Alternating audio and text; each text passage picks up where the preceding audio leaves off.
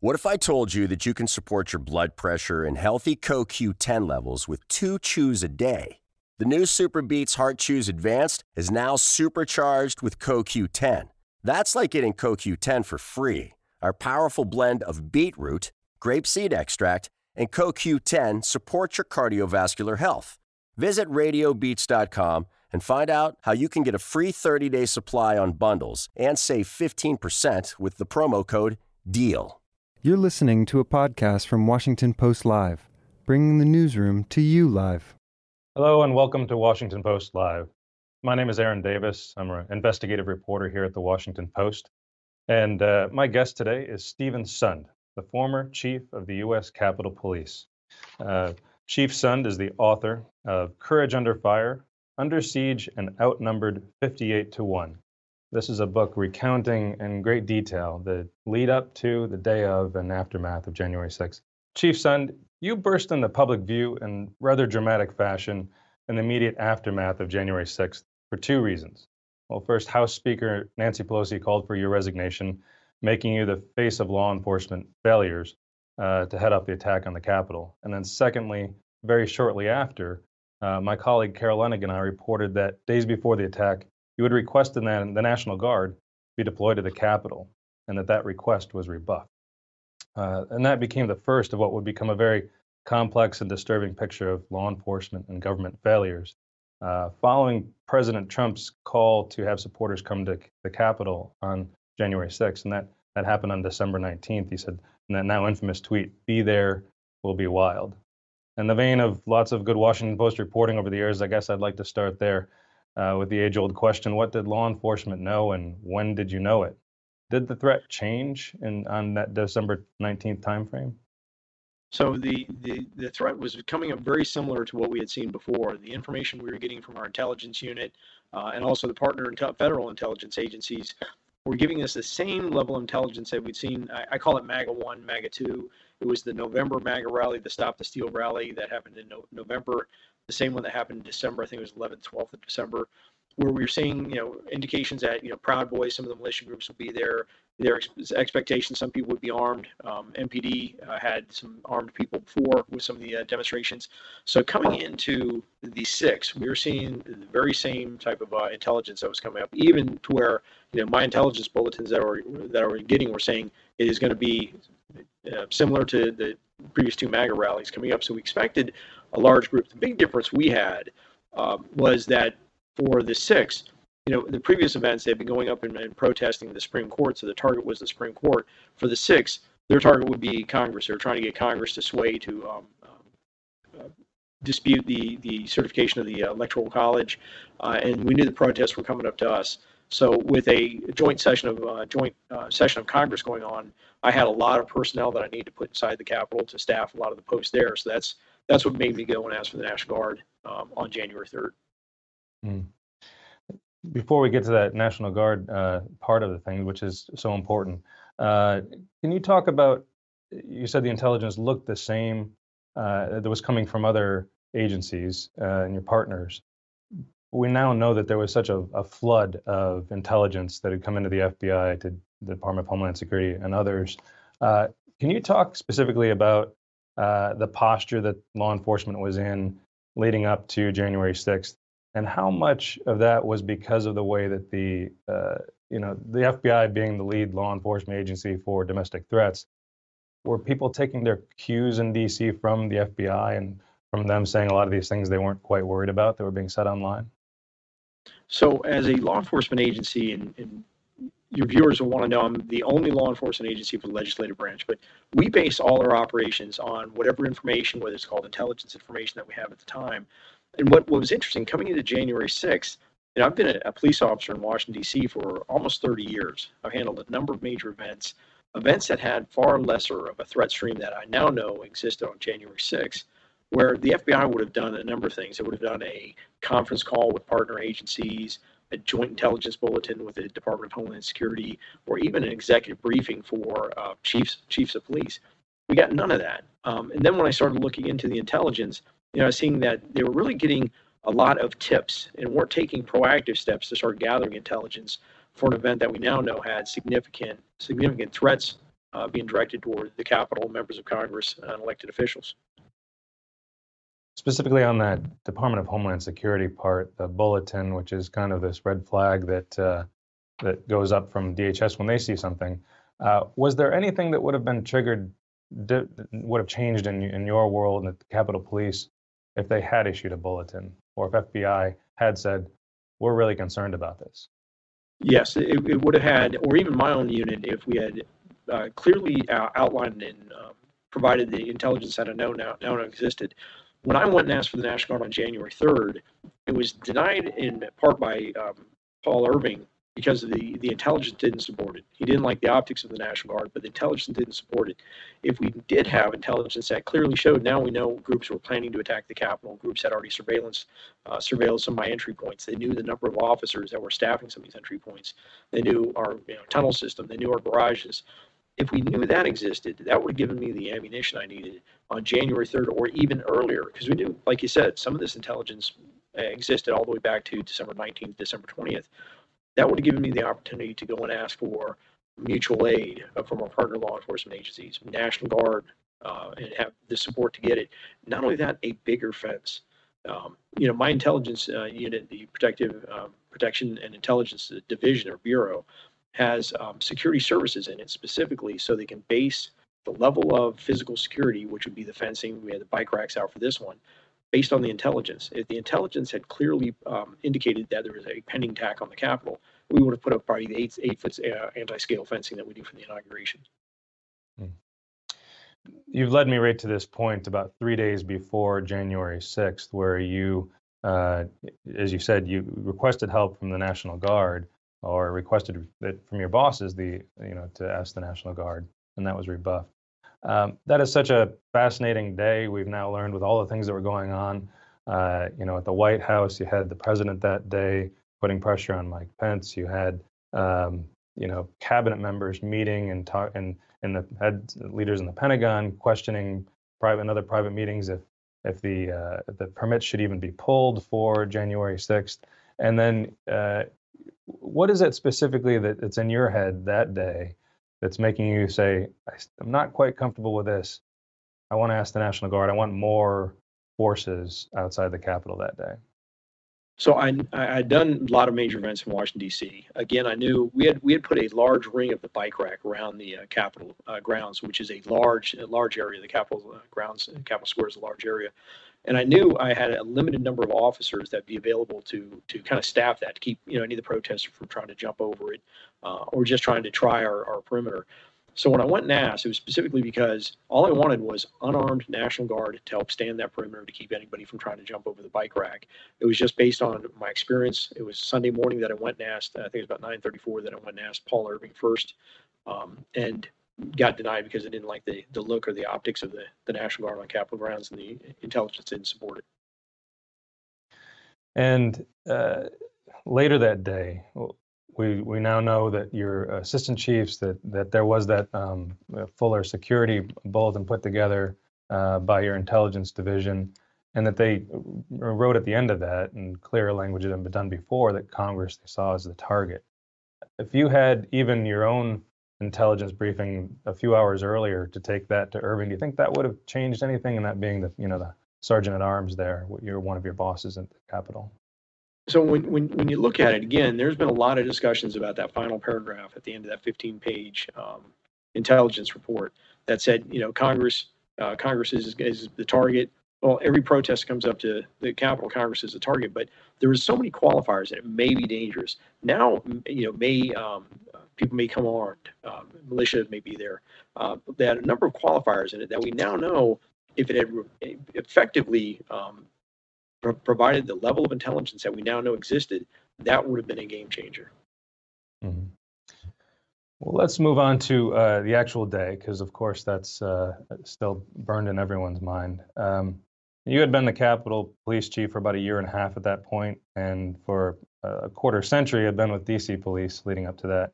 So you're certainly, as you said, familiar with large gatherings.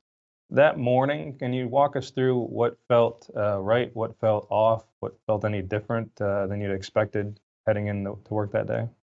Absolutely. I talk about it in the book in detail, because I get up that morning I talked about the night before going home, driving through the city, seeing the number of people in the city, the large Trump flags on cars driving around the city. So I come home next morning, I get up, get my cup of coffee, and I'm driving in. And as usual, I'll call and talk to some of my partner agencies. Called and talked to Robert Glover, who happened to be down by the Ellipse at the time. And, he gave me a rundown of what it looked like, large crowds. I believe he described it kind of as a mom and pop type of group, didn't expect any issues right then. So as I pulled into the command center, pulled over into my headquarters and went up to the command center, for me, it was looking like just another major event. We knew it was going to go long into the next morning because we knew there was going to be some objections to various certifications of the vote. So we anticipated it going till probably 9, 10 o'clock the next morning, but didn't anticipate what we ended up with that day. Yeah. You wrote in the book, and there is a great detailed timeline of events that day in the book. One of the first things you mentioned there is a tweet sent by then President Trump at 6 a.m. where he says, if Vice President Mike Pence comes through for us, we will win the presidency. How aware were you of that kind of information that was coming out that day, the president's tweets and other things that were being said that seemed to have later on, we know, egged down the crowd? Yeah, so when I started researching the book and started writing the book, that's when I started looking at some of the tweets. At the time, I wasn't getting any of the real-time tweets coming in from the president, and I just thought it was really interesting the way it kind of fed into the timeline about what the thought process was down at the executive branch, 1600 Pennsylvania Avenue, down the other in Penn, as we're coming up on the attack, even during the attack. So I interlaced a number of tweets from the president throughout the day, throughout my timeline as I do the TikTok through the attack.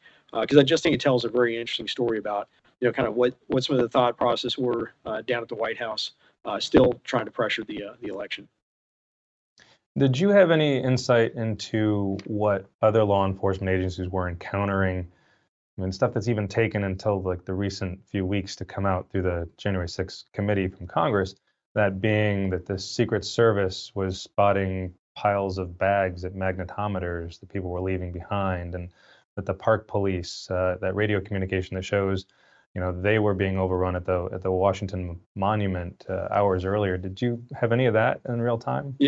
Yeah, I didn't have that. I did have that. I think it was MPD or park police, one of the two, had gotten somebody with a weapon that may have been in a tree. I did hear something about that, but nothing about the park police being overrun. Later on, I heard about people leaving bags or having issues at some of the magnetometers going in to the Ellipse, or some people not even wanting to go through screening. And so, when was it really that you felt things were turning, that the tide was turning? There was obviously the more like the 1 to 2 p.m. hour that was so critical there. Was it that late when they really saw the crowd coming at the Capitol, and you realized? Walk us through that hour and kind of the key moments for you. Yeah, the key moment for me was 12:53 p.m. We were working with a pipe bomb that we had found over at the Republican National Committee right around 10 minutes earlier. So all that's going on at the time, and picture this: I'm sitting in the command center at kind of a front desk. I have a couple of assistant chief to the right, assistant chief of mine to the left, and a couple other command staff around. And up in the front of me is probably about a dozen large video screens, all showing different parts of the Capitol grounds. So I'm sitting there kind of watching, looking down, listening to the radio. My watch commander walked over a picture of the pipe bomb, which I was looking at. It had the wires, the end caps, the metal pipe, and the timer. And then somebody yells, "There's a large crowd approaching our west front." 12:53 p.m. I will never forget that. I looked up and I saw this large crowd coming from the west across Peace Circle and Garfield Circle toward our officers on the bike racks that we had talked about being around the perimeter. Within minutes of hitting those officers on the bike rack, it became violent very quickly. I've never seen a protest get that violent that quickly with officers on a barrier. They immediately started yelling at them, punching at them, pulling the barrier away, dragging officers down the stairs. And at that moment, I knew this was going to be bad. What was the first thing that you did? So when I saw that, the very first thing I did is I had Chief Thomas, who's in charge of operations to my right. I looked down and noticed the officers on the barrier were all wearing kind of soft gear. It wasn't the big helmets, the turtle gear, the vest protectors that we usually would see with CDU. And I turned to him and I said, Chad, where's our CDU? Get our CDU down there now. And then the next thing I did was pick up the phone and call Jeff Carroll with Washington, D.C. Police. I talked to them a little bit earlier about maybe staging some of their CDU in the area. So I called him at 12:55, and when you remember watching the attack that was occurring as the crowd was coming up the west front and fighting with our officers, you'll see pictures of these bike officers, the MPD officers with the green jackets and the green and black jackets and the bicycle helmets come flooding into the picture. Those were the bike units that they had staged over on Constitution Avenue. And thank God they got there. I called Jeff within the first 2 minutes. They came flooding in. And I honestly believe if those officers hadn't been there, this group would have gotten up to the Capitol much faster and breached it much quicker, possibly trapping members of Congress in their chambers. Then my next call, 12:58, went to Paul Irving, requesting the assistance, the approval of the National Guard. And this is where it gets important. It gets important that your viewers realize that I am the only chief of police in the United States that has a federal law that prevents me from calling in federal resources, either before an event, like I tried to do on January 3rd, or during an attack, like it was happening on January 6th, without getting the Capitol Police Board's approval. So that was my next call. Well, I'm glad that's one thing that's been changed in the aftermath here. Fast forward just a little bit. You're deep into it then, an hour and a half or so later, and there's this call that my colleagues and I spent a lot of time trying to figure out what happened on this call, which became kind of this crucible moment of the day, especially with regard to getting the National Guard, getting any other federal resources to the Capitol, other than the FBI, which kind of came in on their own. But can you tell us about this call? Did you begin it, and what were the kind of the key moments going on here? I definitely want to set that call up because you had mentioned something earlier about the military being so concerned about violence at the Capitol that they talked about locking down the capital city and revoking permits on the Hill. What's interesting about that is, the military makes up 9 of the 18 intelligence agencies. They seem to have such level of concern or level of intelligence that they wanted to revoke the permits. But guess what? I'm the one that issues those permits. And guess who they never told? Me. So here I am on the day of 1:50. I called General Walker because I still, from 12:58 through 2:09, I've been repeatedly calling the Sergeant Arms 11 times trying to find out where we were on my approval. While I'm calling, I made 32 calls, bringing in support from other law enforcement agencies. When I called General Walker at 1:50, said, "Send me anything you got. I'm waiting for the Capitol Police Board to give me approval." Needless to say, I got approval at 2:09. At 2:34 p.m., I get a notification that the Pentagon wants me on a call. I finally get on the call after a couple of times trying to call in. And on the call is Lieutenant General Walter Piott. Lieutenant General Charles Flynn, brother Mike Flynn, is on it for part of the time. A number of other military brass, including a Colonel Earl Matthews that'll later become pivotal because he writes a scathing letter endorsing my story and just not the general story. And then the mayor's chief of staff, and Robert Conti, the chief of the Washington, D.C. Police Department. When I get on the phone, Dr. Rodriguez from D.C. Homeland Security asked me, "Are you requesting the National Guard?" And I will never forget this to this day. I said, "Yes, this is an urgent plea for the National Guard. We need them up here immediately. My men and women are getting beaten to a pulp. We need them." They had just breached the Capitol at that point. And I'll never forget this to this day. Lieutenant General Piott says, "I just don't like the optics of the National Guard on Capitol Hill. I would much rather relieve your personnel from traffic posts and let them get in the fight, and we'll take the traffic posts." I said, "I don't have that option. Every officer, every man and woman of the department is in this fight. I need assistance now. This is an urgent plea." And again, he keeps going back, "Well, I just don't like the optics." He keeps referring to the optics of the National Guard, or the look of the National Guard on Capitol grounds.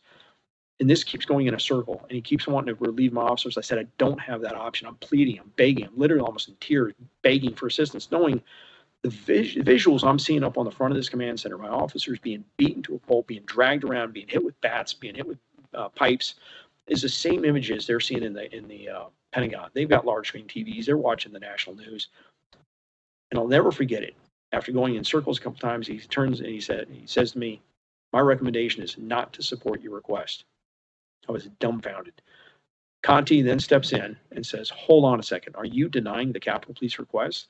And again, he goes back to, "I just don't like the look of the optics on Capitol grounds, or the military on Capitol grounds. I'd much rather relieve these people from traffic posts." I said, "I don't have that option. I need National Guard assistance now." I couldn't believe the delay I was facing. And this went on and on and on. And at 2:43, I heard over the radio inside the command center, shots fired in the Capitol, shots fired in the Capitol. At that point, I was infuriated, picked up the phone, still on the phone. I said, there's shots fired in the Capitol. Is that urgent enough for you now?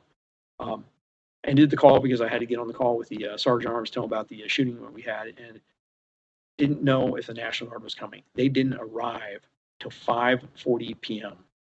5:40 p.m. They finally arrived, 150 of them. And you got to keep in mind, we had 150 National Guard soldiers right down the street from the Capitol, somewhere within eyesight. And it turns out they had their riot gear with them, and they didn't move from that location. And the kicker is, they finally show up.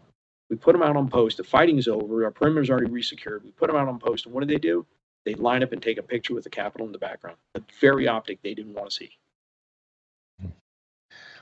If those National Guard soldiers had been able to get there in short order, what could they have done at that point in time with the protesters, the rioters, kind of mixed in all the way through the Capitol? There wasn't a line necessarily to defend, except for eventually trying to push them down the stairs and back out. So we had set up a lot 16, which is right across the street from Capitol Police Headquarters. And I talk about how we set up, because I've dealt with major events before and critical incidents like active shooters. So I knew we had resources coming in. I talked to Dave Bowditch over at the FBI about getting some of his personnel in as well. So we had a place for the resources to respond, and we had a system set up to move them to where they need to be, so we can start methodically clearing the Capitol. We had established 3 criteria: secure the Capitol, clear the Capitol, and reestablish our perimeter. So as the resources came in, that's what we were doing. We're first trying to get inside, push the protesters out, and resecure the building, and then resecure the Capitol grounds. So they were the next largest cadre of personnel that we had close by, besides the Washington, D.C. Police Department, that could have been a critical resource for us. Think about that. 150, that 340 National Guard troops activated, but 150 could have been there in short order. That would have helped out considerably. Mm-hmm. Was there ever a moment where you thought that you might not be able to regain control that day, or that this could become incredibly deadly? Was there a moment, perhaps around that the first shots fired? But is the one moment that you look back at that is the low point, the nadir of that day? When I first saw them hit the west front at 12:53, I knew it was bad. But as they got up, and people don't realize, it wasn't until 2:11 that the first window of the Capitol got broken. So 12:53 to 2:11, that's 80 minutes approximately, that my officers defended every inch of ground. But as that group got closer and closer and closer to the Capitol, I started getting extremely concerned. And when we saw the big group on the east front that had been forming up, then all of a sudden started becoming agitated and violent with my officers, and break through and start flooding toward the base of the Capitol. That is when I knew things were extremely bad. So in the days afterward, obviously, you resign. The House Speaker starts that process, kind of calling out you and the sergeants at arms, saying that you need to start fresh. Resigning doesn't always happen these days. We've seen a lot of politicians, a lot of folks try to work through scandal and stay in their positions. I know you're right that looking back, you're not sure you should have resigned. But I'm curious, what was in your mind when you did resign? There must have been some sense of, I could have done better. And what do you look at as something that you wish you had done differently heading into January 6th or on that day? I mean, in addition to the Guard, I suppose one thing we've seen in Inspector General reports and others, there were 150 some officers on scheduled leave at the time. There was some old equipment that didn't function that day. Not everything was in the right spots. Not everything could be accessed. What was going through your head when you said, "Yeah, I'll step aside"? I was going to say that's a big question. So when you talk about the equipment, I talk about the equipment in the book about my attempts to get my men and women new equipment when I came on as their assistant chief, going through and identifying it, because their CDU equipment was aging. Everyone didn't have what they call an air purifying respirator. Everyone wasn't issued a helmet, and I've been pushing to get budget. And think about it. I came in 2017, January 2017. In 2020, I think it was September, October, we were able to identify $300,000 to buy everybody a riot helmet. Those riot helmets just happened to be coming in on January 6th ahead of time. Now, post January 6th, the department got $106 million influx of money and a budget that, my budget was $464 million. It's now 750 approximately.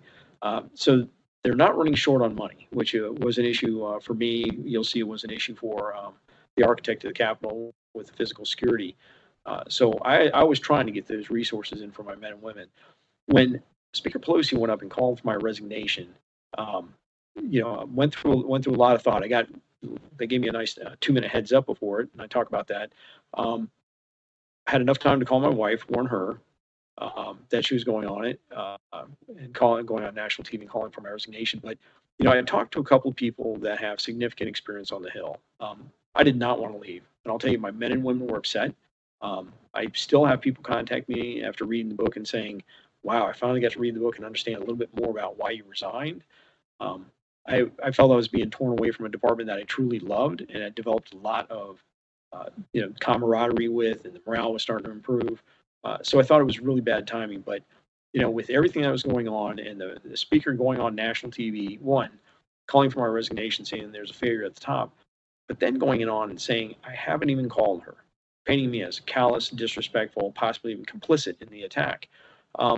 That bothered me, knowing that I had talked to her 3 times. So I talked to my wife a little bit more, talked to some of the people up on the Hill, and determined, I'll go ahead and submit my resignation. I didn't feel like I'd done anything wrong.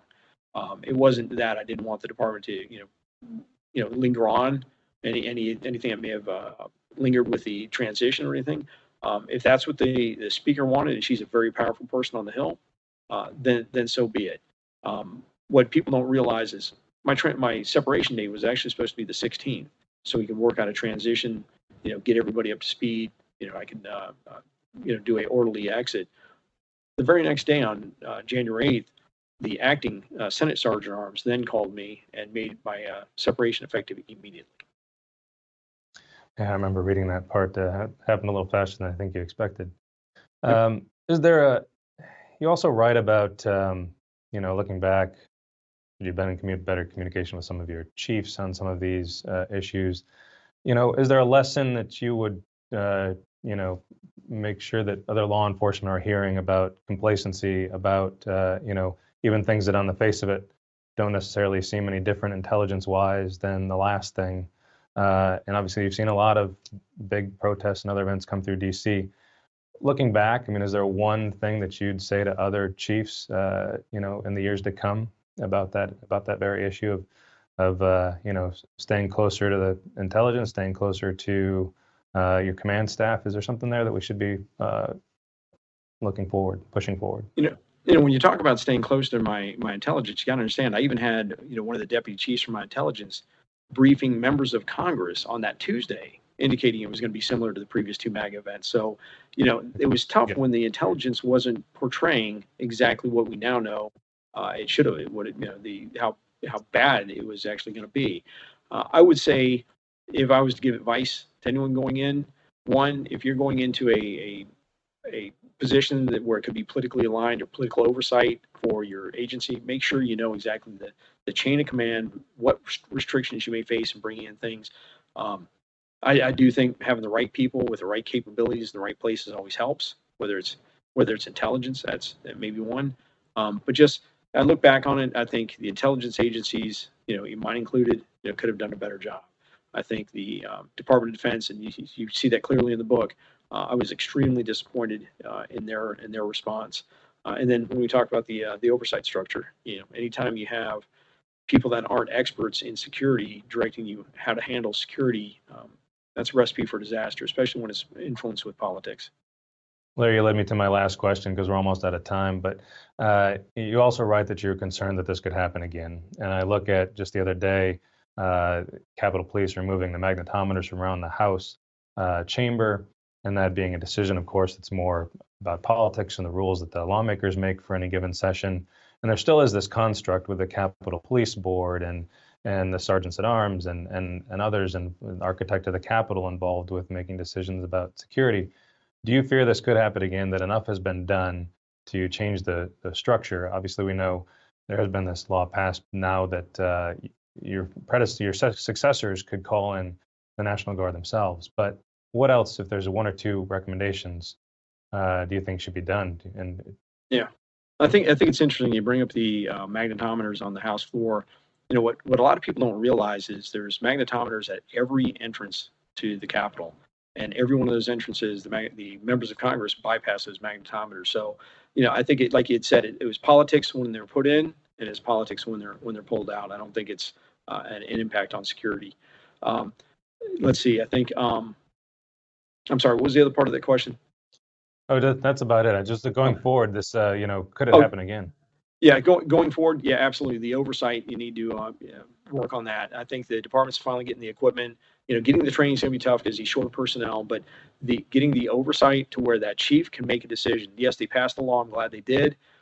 They made it revocable, which is interesting, but they passed that law, so that's a step in the right direction. But politics need to get out of security, and you need to let the chief make. You know, he's an experienced person. He needs to make security decisions on his own. And the intelligence, whether it's FBI, DHS, or my own intelligence, needs to portray the level of intelligence they have much clearer. Well, thank you so much. Unfortunately, that is all the time we have. Thanks for listening. For more information on our upcoming programs, go to WashingtonPostLive.com.